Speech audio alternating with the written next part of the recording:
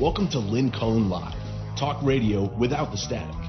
Email your questions and comments to lynn at pghcitypaper.com. And now your host, Lynn Cullen.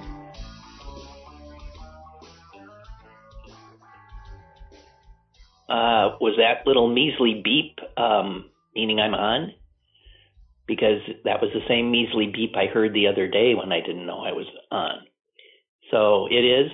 It's weird, Amy. It's like it barely registers now. It's like, hi. That's not a very professional opening, is it? It's January 25th, a day I love because it's the birth date of my son. But January 25th, 2021. It is a Monday, which means, and you know what? It means a lot has happened since last we talked. But since you know who left you know where, it's just less fraught. There's plenty of fraughtness around, that's for sure. There's a pandemic and I think a governance crisis in this country, but not to have that bleeding, bloated, barbarian, constant, forgive the alliteration, whatever. I'm just saying, it feels different. It does. Excuse me, I'm a little stuffy today. I want to begin, not in a very spectacular manner. Well, that's quite clear already, but by doing two corrections. In both cases, I cringed when I realized that I had said something that was in fact not true. And when I spread stuff that is not true, I become aware of it, I really, really like to clean it up. So the first is sort of a piddling little thing, but that was the fact that I did say last week when it was announced that Wendy Bell had gotten a new radio show at a local radio station. I mentioned that I had worked for the same employer, the same owner, Renda Broadcasting. Renda Broadcasting, when I worked for them, when I was on WPTT, also owned WJAS and some other, I can't remember all the letters, and had stations outside of Pennsylvania as well. And I told a story about Renda and me, and I suggested that Renda would appreciate Ms. Bell's politics more than mine. And the thing is, I later discovered that Renda sold WJAS in November. So he is not the person who offered her employment. And because I said that, I just want to take it back. He did not. He dumped WJAS in November for a cool $2 million. And it was bought by, and get this, it was bought by St. Barnabas. You see Jim Roddy on television doing commercials for St. Barnabas senior living centers. St. Barnabas bought WJAS, and it coincides with St. Barnabas's politics. So there you go. That's sort of an odd thing about. I would never. Don't go to St. Barnabas. Bunch of Trump. It's like Trump haven there. Okay, so that was the one, and I just wanted that in. And then the other was more consequential. I had said that there was this piece in the New York Times, which is true, and it quoted a bunch of big doctors about the fact that once you had the vaccine, you could be 99.9% certain that you could, not only were you protected, but that you could not give the virus to somebody else.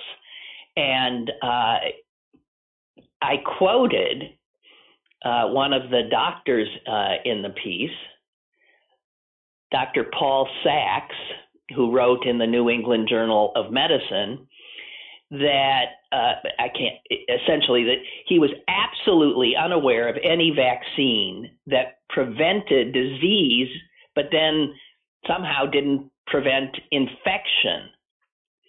And so he said, I don't know why they're not just coming out and saying it, that, you're not going to be able to give it to somebody else.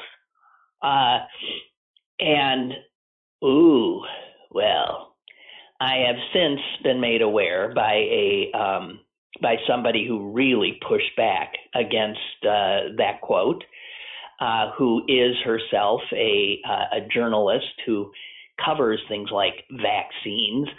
And she said, in regard to this quote, that he knew of no vaccine that would, prevent the disease, but then somehow allow the person who had the vaccine to still give the disease.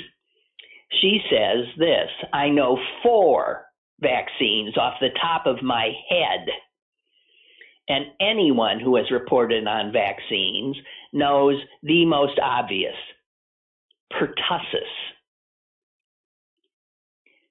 And then she goes on to explain the others, that it is well known that the pertussis vaccine prevents the disease, but not infection.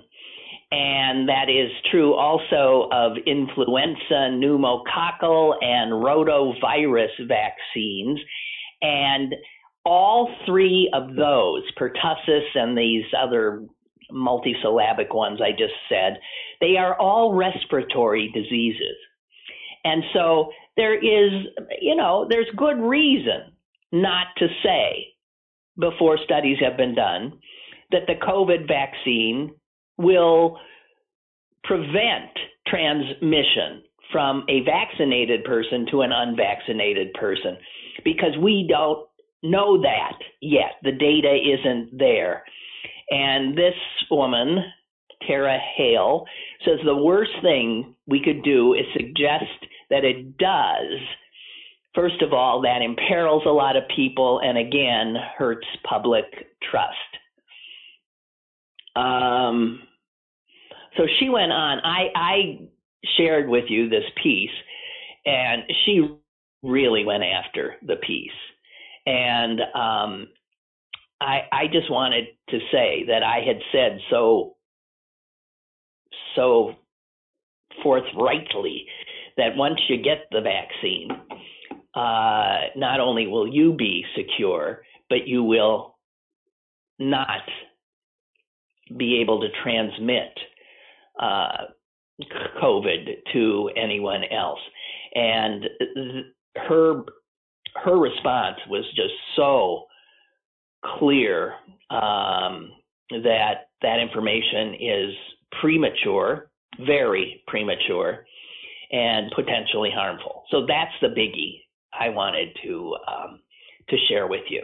Okay. And as long as we're talking about when you get the vaccine, let me just do a little bit of a personal rant here.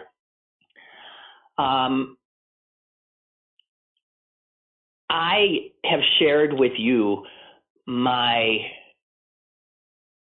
childhood trauma of playing musical chairs at birthday parties. I found that game, that children's game, so appalling as a child. And as an adult, I absolutely feel the same way.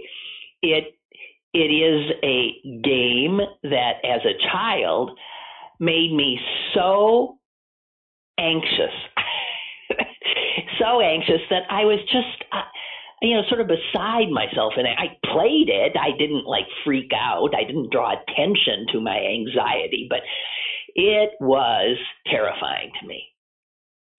And what does it have to do with musical chairs? Supply and demand, right? There's a demand for chairs, and the supply is always wanting. There is one chair too few in that game. And so when the music stops and you're supposed to claim a chair, one poor soul is going to be left out. No chair. And then that person's out of the game and another chair is taken out. Okay. It's about supply and demand. Speaking of vaccine, I feel that we are all now forced to play a game of musical chairs. Those of us 65 and older have been told that the vaccine is available, that we are in the group that can go get it. The system, if you try to navigate it, both through the state, the county, hospital systems, drug stores, they're all up there telling you different things and saying you can sign up here or do it there. And anyone who has attempted to do that has certainly, unless they're extraordinarily lucky, met with such confusion and resulting anxiety and frustration. And so I've heard some people say it's sort of like the Hunger Games. Yeah, maybe it is more like that, since the Hunger Games is about life and death and musical chairs is not. But simply to say that, like, the vaccine rollout is a mess and a disaster is not being vociferous enough. It is really it is creating a situation in which people are left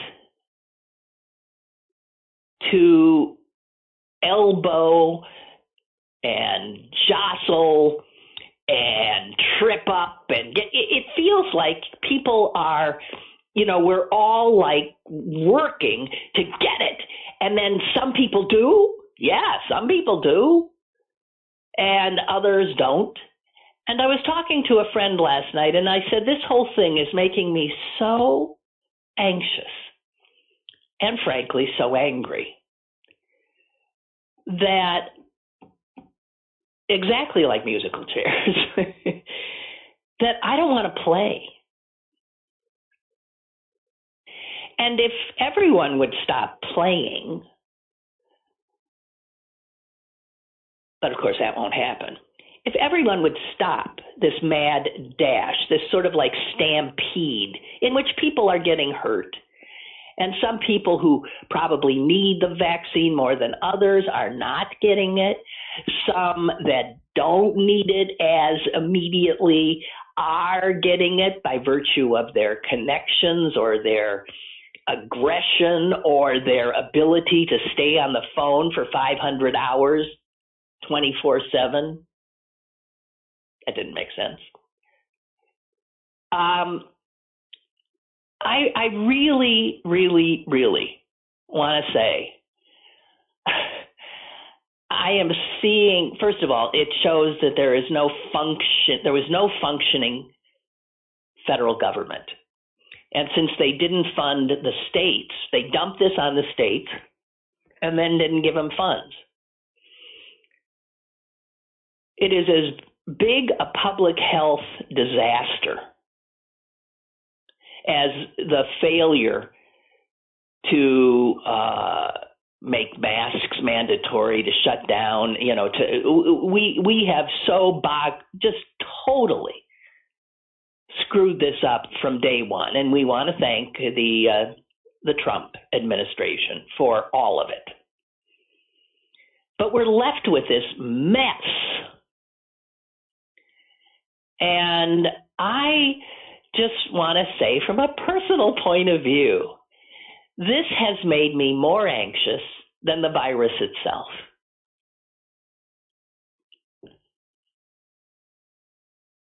And I want to tell people who have gotten the vaccine to essentially don't brag about it, especially to people who haven't. Because we're now getting in a situation with haves and have-nots. And it has nothing to do with, who should have it and who shouldn't have it. It's just a friggin' horrible game of musical chairs / the Hunger Games. And I'm sort of seeing that I do not have the kind of personality. I am extremely non-aggressive. I do not have the personality to play this game. I was talking to my friend last night. She doesn't either. And we both said, if this were the Hunger Games, we'd both be dead.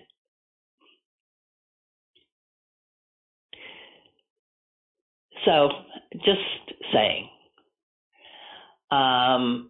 The thing that just totally just blew my mind was, I guess, drugstores, individual drugstores, independent drugstores are like getting a batch.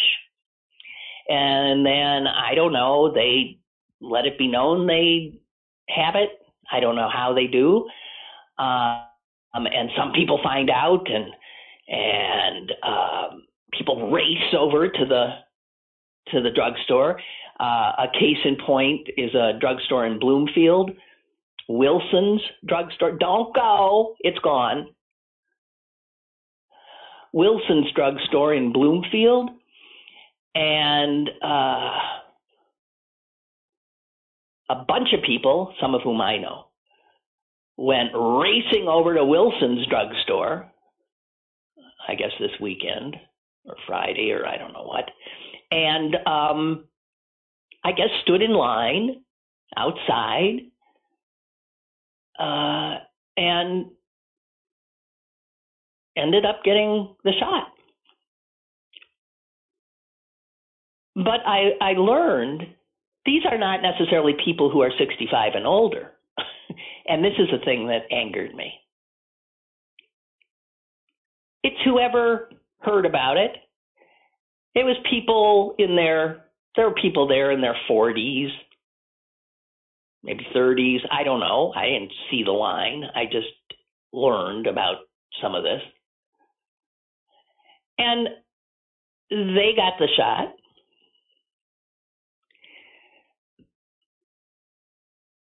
And that begs the question of what the hell is this drugstore doing, giving the shot to people who are not on that agreed upon list from the CDC and the state? This system is so screwed up, and I guess because the stakes are so high, your life, right, that some people will play hard. Go for it. But I'm sitting out. And I'm angry. And I'm learning things again about human nature. God, I've learned so much about human nature that I don't like.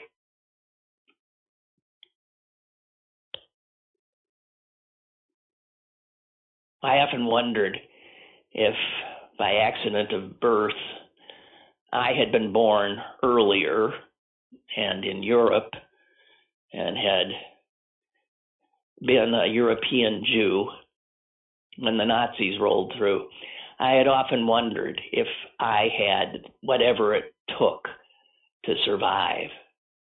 And you know what? I know the answer now. I don't. And it's okay with me.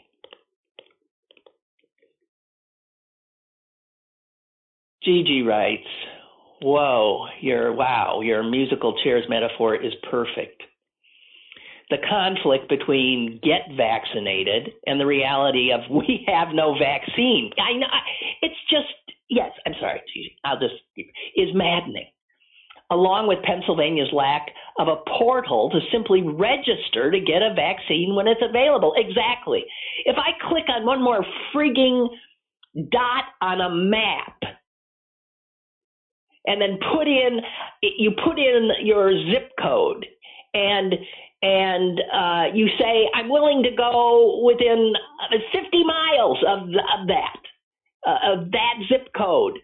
Sign me up somewhere. And it comes back every time. There are no appointments available within 50 miles of this zip code. I started putting zip codes in for all over the state, figuring I'd drive. My life's at stake, right? This is when I was still playing the game this weekend.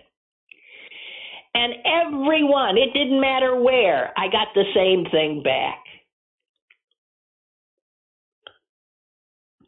I don't know why the hell.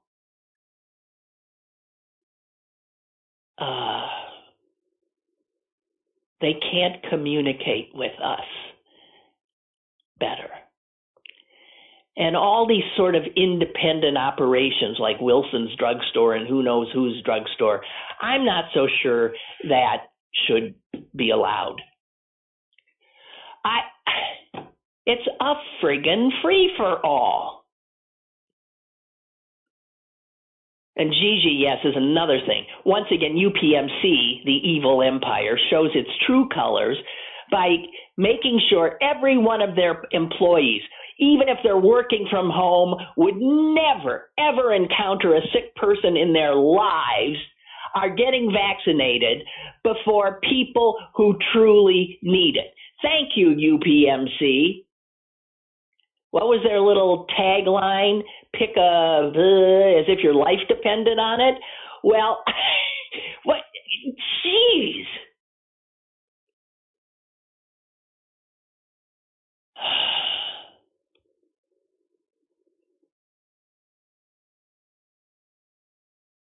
Oh, okay. I think I'm done.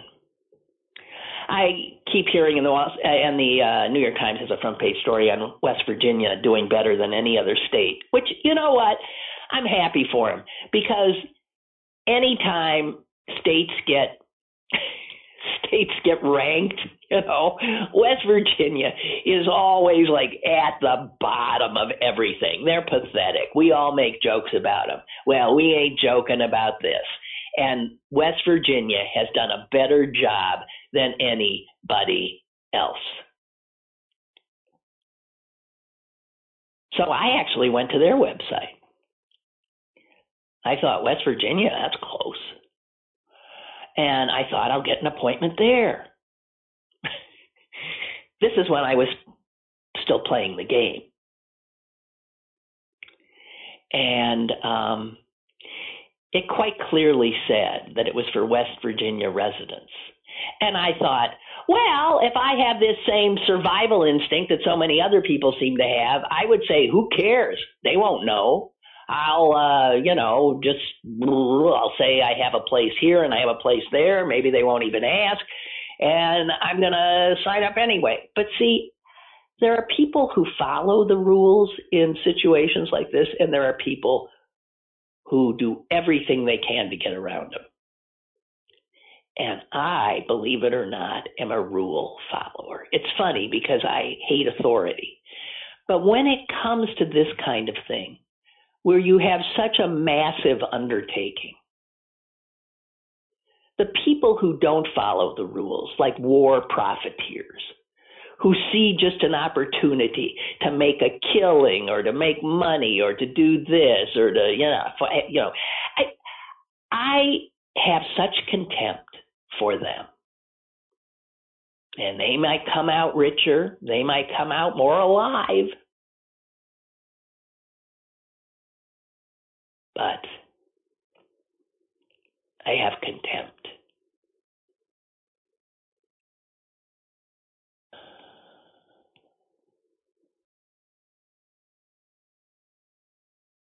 Geez, a lot of you are telling me that today is the anniversary. I don't remember anniversaries. I don't remember anything. I don't know when I started this gig. I don't know what year it was. I don't know. I don't know anything except my immediate family's birth dates. That's it. But since you're the second person who's told me this, Chris,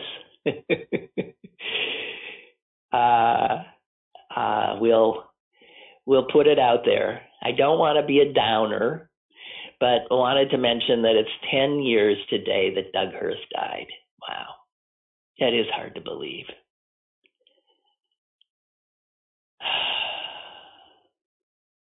I can still hear him singing hello, hello. To start his show and end it with hello, I must be going. God, I miss hearing him. We didn't know how good we had it. Yeah. It would make Doug very, very, very happy. Excuse me, happy to know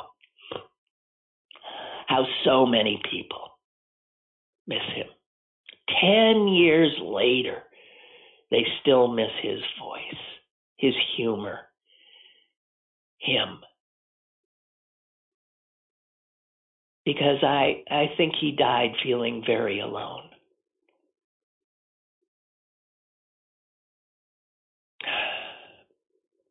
Well, thank God, you can find him on the internet. You can hear the voice. He's around. Gosh.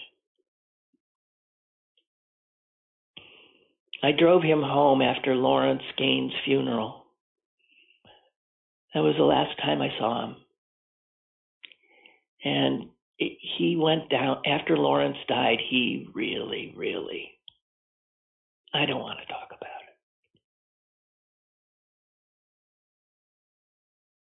I don't. All right.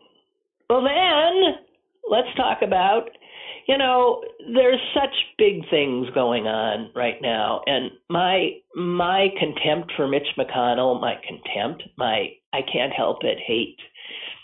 I know there's so many of you say, I don't hate anybody. And guys, I can't join you in that. I can't. I have a capacity to hate. And I hate him. And I predicted this, that even as the so-called minority, he's the head of the minority, he's not the majority leader. He's still calling the shots. And he's still keeping the Senate from doing any business, pretty much any business, except what he allows to be done. And I don't know what Democrats have to do, but they damn well better play as rough as he plays. He is a master. How many times do I have to say it? A master at this. No one is his equal.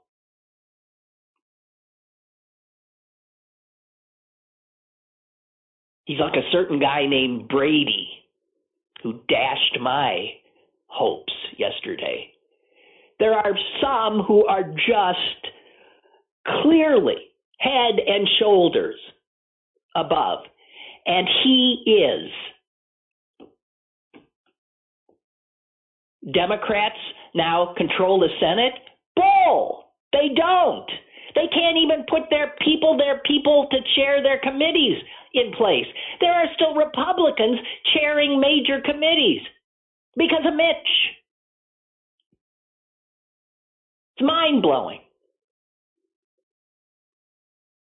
Mind-blowing.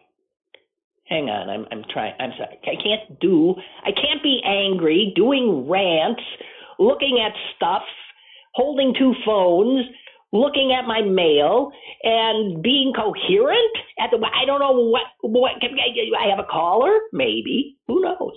Hello? Morning. Good morning, Hi. Lynn. Yeah. Hey, Lynn, how about some good news? I got some great news. Great. Good. How about Mr. Navalny from Russia? Oh, I love him. What a my courageous God. man. Jesus, come on, Lynn. He's the What man. a courageous man. He goes back into Russia and exposes right in his back. He said, "I'm not even going to be outside of your walls of your country. I'm going into your country, in your jail, and exposing you. So I'm not afraid of you, Putin." Nobody has balls like him. Nobody. No. Our country has the tiniest little raisins. This guy got monster balls. Well, he's going to end up dead too. I'll tell you that. They'll kill him. Yeah, but and he knows it. He is amazing. He is amazing. A married guy with two kids. They came after his mother, his kids, himself, and tried to poison him. They threw acid in his face. They've done everything to him. But you know what, though? If he keeps surviving. But if they kill him, though, then it's going to cause the whole country to explode. I don't know. He got him right. Well, hopefully. I don't know. That's a country that the people in it live in fear. I mean, true fear. I know. So I don't know. He's telling them, be like me. Right. The only way we get rid of this is to be like me. And he sets the example. He doesn't just talk the talk. He walks. No. Right. No, I'm absolutely, enraptured by him. And that's a man. That is an extraordinary human being. Exactly. So at least we have some people look up to instead of all. Yeah. And it could be happening because think about this too. Trump's out of the way now, so he would give power to Putin. Now he's gone. Putin's being suffering. Maybe all the world leaders are starting to crack all the internal. Right. Don't get. I know. I'm getting excited. I know. No, you're getting delusional. We could show delusional for 4 years. I know. I'm trying to pretend like, okay, all this badness, maybe there's the tunnel's coming out and the light's coming out. I don't know. But then in our country, we go back into darkness, though. There are Russians running towards democracy and freedom, and their people are going towards it. Our country. We have a minority. Well, it's only a small minority, but still trying to tear our country down. Even our president is trying to knock it down. What the hell? Even our president? He's trying to knock our country down.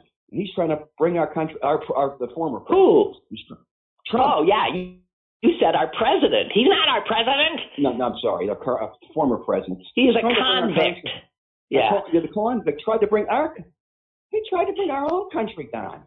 Yeah. I can't even. No, they're I don't know what you're reading. Those are patriots. They are saving our country. God bless them all. I know.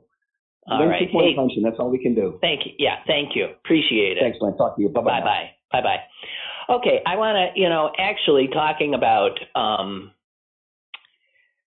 before I took the call, there was a better segue, which has now deserted me. But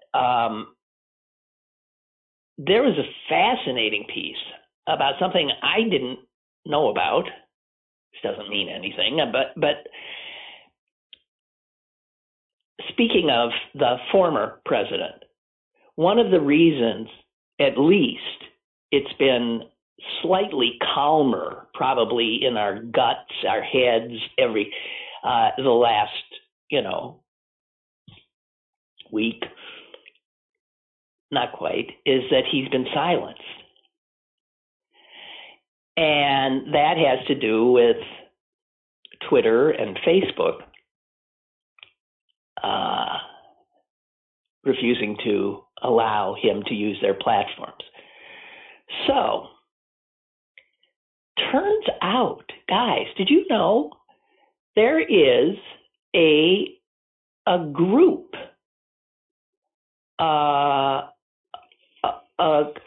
a board is what it's called, although it's going to serve more as a court. that is made up of 20 people from all over the world. They represent 18 countries.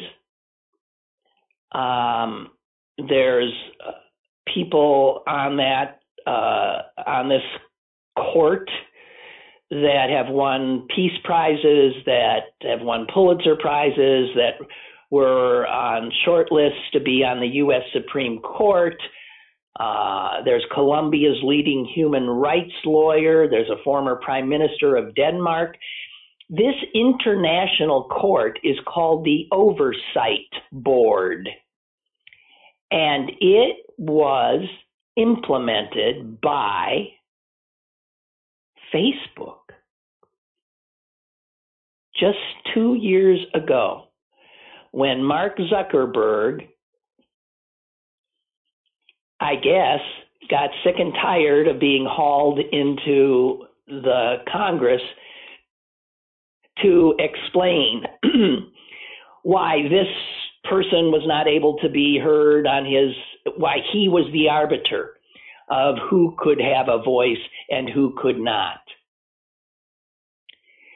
And so, even though it's not like Zuckerberg or any CEO to give away one of his greatest powers, which is the power to say no, he, after years and years of this constant criticism that Facebook was culpable for so much that was going on and wrong in the world, and that it was too slow to act on shutting down hate speech and this and all the other stuff, he formed this court.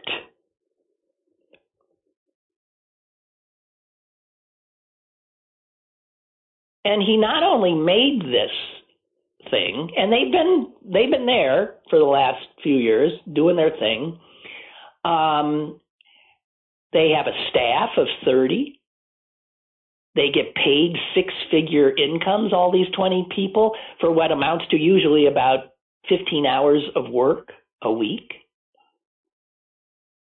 They are supposedly totally independent of Zuckerberg.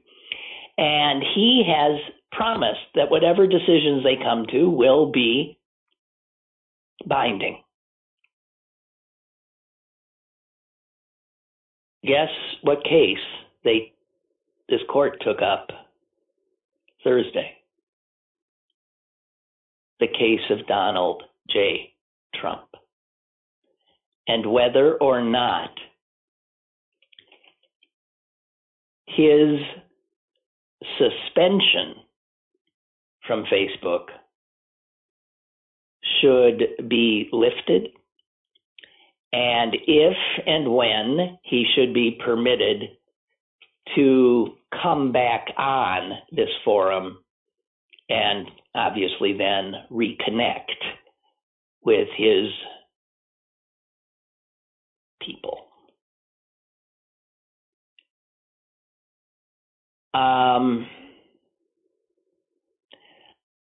I didn't know this was happening. Reading the article, people are saying don't bet on them banning him for life. Don't bet it. I don't know. There's a panel of 5 that have been chosen from the group of 20, and they're the ones that are doing the initial work. One of the 5 is an American. I don't know who. And then that the full court, the 20-person board, will review whatever the 5 suggest. And at that time, they couldn't reinstate Trump's direct connection to millions of his supporters, or they could sever it for good. Their decision, by the way, is due before the end of April and has obvious implications. Actually, implications all over the world. And a number of world figures are screaming already that no corporation, global and huge, whatever, should have the ability to silence the voices of elected officials. Leaders in Germany and Mexico and Brazil and India have objected, and understandably, to the notion that essentially an American company could control their speech. So I'm just flagging this for you to, get ready for some real fireworks. And it does. I mean, I'm not saying the answers to this are easy. Good heavens, no. But so there's that. Oh dear.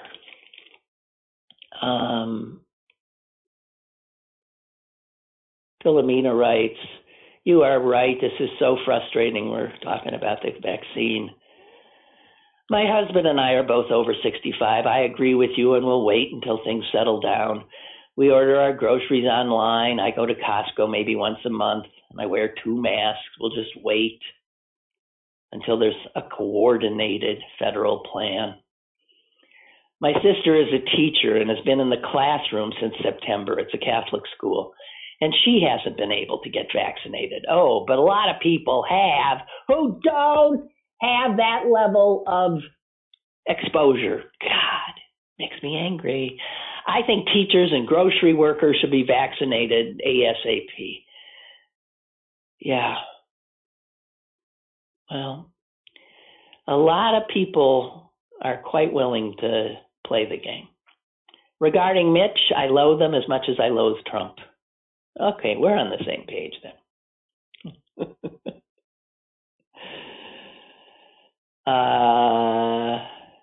So, oh God. I want to note the passing of Larry King. I was never a big fan, although, man, you can't, as I read the obits and stuff, I thought, what he had was an ability to just talk to anybody, not talk himself a lot, because he didn't. He really didn't. He listened. He was curious. He knew how to keep a conversation going. And I remember being so appalled when I heard that he never read the books of any author he had on. And he bragged about it, but he never read the books. I thought, what? I mean, I would read the books. And then I began thinking more about it since his death. And the fact is, not reading the book would allow for him to do what he did best, which is just sort of engage in a conversation. So, well, what'd you write this book about? And then just pick it up and see where it went. And he said often when someone would read the book and then interview the author, they spent too much time talking themselves because they had too much information, as opposed to just coming to it with curiosity, interest, and a willing ear. And so I'm not going to, it sure as hell worked for him. Saved him a lot of time, too, I'll tell you. So the only other thing that I can remember, and God knows in my memory, that means I'm forgetting a lot, is that I did interview him one of the first interviews I did when I got into talk radio. I wanted to find out how to do what it was I was supposed to do. So when I was at WTA Radio, my first gig, I did have Larry King on. And the one thing I remember him telling me, which was really important, and I've kept it in my head, although it's hard sometimes. He said, and I quote, "Never, ever do the show for your callers." He was saying, even though you develop, especially with us, because callers call and I more than once, and you develop a rapport, don't, he was saying to me, think that the callers are your audience. They're a little teeny weeny part of your audience. He said, obviously, most people will never call, ever.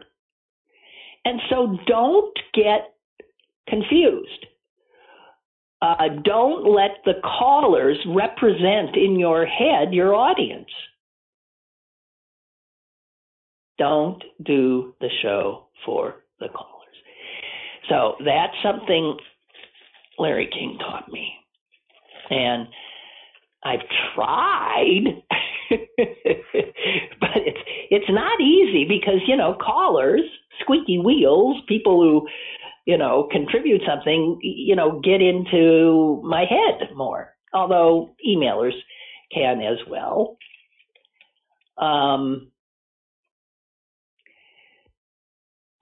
What else do I have here? Oh, so also I just don't have time to go into all of this. So what we're learning more and more of Trump working every angle to overturn the election, and finding out about this guy in the Justice Department who actually tried to knock off, I don't mean literally, to depose the acting Attorney General, Jeffrey Rosen. And he was in cahoots with Trump on this. And when I first saw the article, it was the New York Times broke it, and it said that the guy, his name is Clark, who was bent on becoming the acting Attorney General himself and then doing Trump's bidding, that this guy was introduced to Trump by, the New York Times said, a Pennsylvania Republican congressman. Now, since Pennsylvania Republican congressmen are as vile a group of insurrectionists as there are, I mean, they're amazing, voting to actually throw out our votes. They wanted to throw Pennsylvanians' votes out, the votes that got them reelected. I thought, who the hell is the Republican congressman? Which one? And it took a few days for someone to, break the story. And it's a guy from York, and his name is Scott Perry. And man, he should be thrown out. Any of these people who actively worked to subvert the will of the people should not be allowed to sit in the Congress of the United States ostensibly representing the will of the people.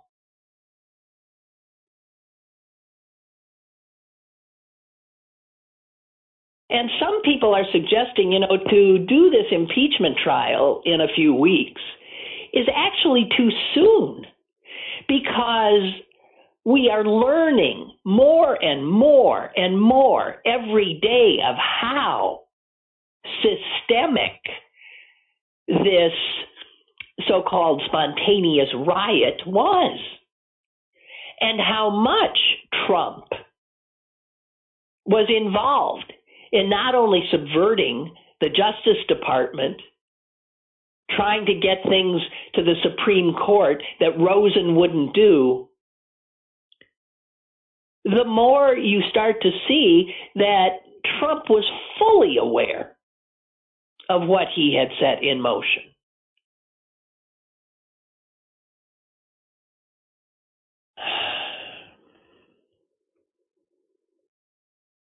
So,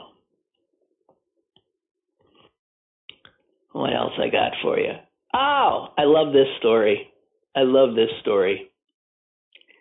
You remember that wonderful story out of France last year about Maurice the rooster in some little rural village whose cockadoodly doodling was annoying some urban folks who had come there to vacation, and so they tried to get the rooster, shut up, and it went into the courts, and the rooster won. He's dead now, but the rooster won. A resounding victory. Well, it turns out that case, really stayed in the French political consciousness because the French, is it a parliament? The French government, the legislative branch, has passed a new law that is called it's too funny. What's the name of it? I can't find it. In the law, they say that the French would preserve the sensory heritage of our countryside. And that means not just sounds like roosters, but the smell of manure, the croaking of frogs, the quacking of ducks, the bleating of sheep, the braying of donkeys, all of it could not be said to be some kind of a noise that could be shut down. It is, as they said, part of the sensory heritage of our countryside.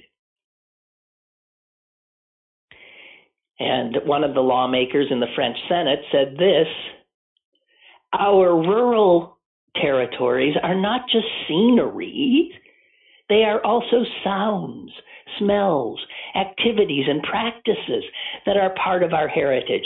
So now they have been protected from urbanites wanting parts of the country experience, but not all of the country experience, and thinking they can come in and get rid of the parts they find a nuisance. I love this law.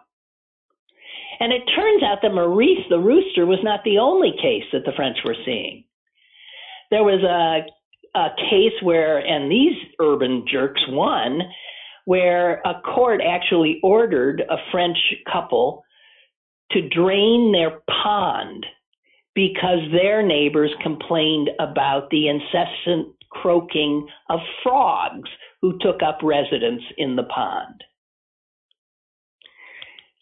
And in another, a court said a horse had to be kept 50 feet away from the neighboring property because the neighbors didn't like the smell of his droppings. There was even a case where tourists complained loudly about the singing of cicadas, and the mayor of that little town actually responded by installing a 6-foot statue of a cicada. I think that's a little overboard myself, but whatever.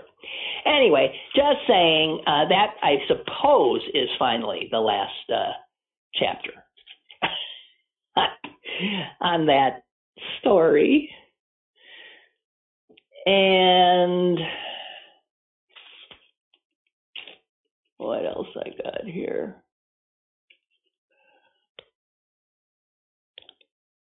Oh, I should note the passing as well of Hank Aaron.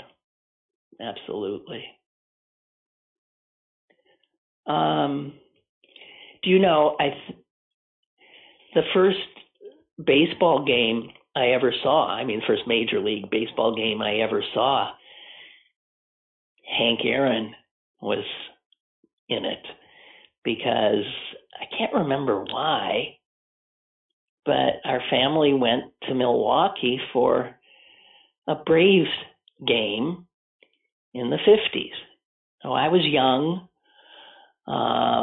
I'd never been to such a thing. It could have been when they were in 56. They won the World Series, so that must have been what it was. It was either the playoffs or the whatever.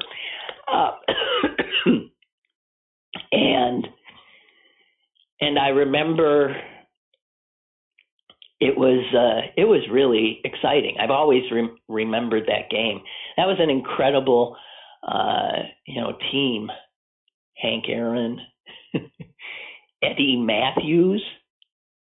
I'm trying to remember. Del Crandall, Warren Spahn, Lou Burdett. Who am I forgetting? Lots of people. But Hank Aaron was just the best. And I was much older when he broke Babe Ruth's record. And I was able to see what he endured for having the temerity to prove himself better than a white man. And what should have been this joyous occasion for Hank Aaron, breaking Ruth's record of 714 home runs, instead was a traumatic one for him, because he was a black man in a racist country.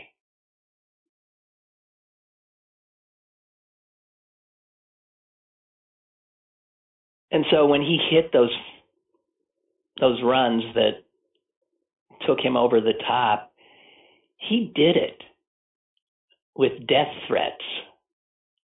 And imagine, you get a death threat and then you have to go out, stand alone in front of tens of thousands of people and then perform. And it would take just one guy with good aim and a gun to take you out. Can you imagine? So he had to deal with that.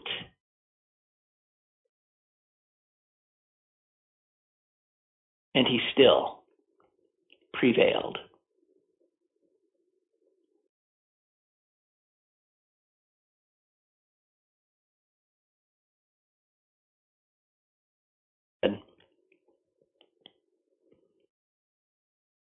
And again, this is just so sad that this would have been. The baseball commissioner didn't bother coming to, when he did it. He was insulted. It's just, and okay, so that wasn't 56 or 57 when I saw him. When was that? When did he break the record? It was much later, and we white Americans still, sort of oblivious, just oblivious. So here are Hank Aaron's words. It really made me see for the first time, which is really something since he grew up in the scary South. It really made me see for the first time a clear picture of what this country's about. My kids had to live like they were in prison because of kidnap threats. I had to duck. I had to go out the back door of the ballparks. I had to have a police escort with me all the time. I was getting threatening letters every single day. All of these things have put a bad taste in my mouth, and it won't go away. They carved a piece of my heart away.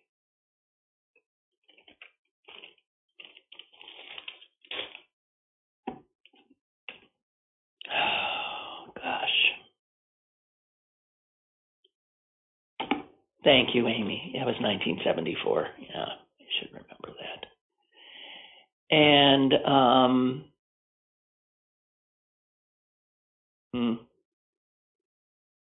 yeah. Okay. I think that's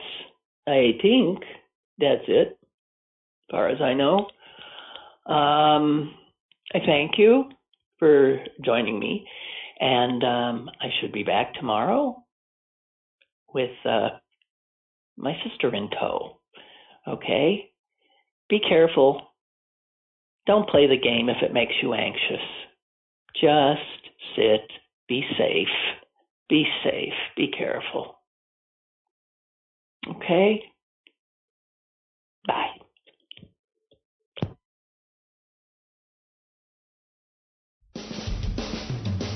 Lynn Cullen Live, Monday through Friday from 10 a.m. to 11 a.m. and archived at pghcitypaper.com. The opinions expressed on Lynn Cullen Live are those of the host and do not necessarily reflect the viewpoints of Pittsburgh City Paper or its advertisers.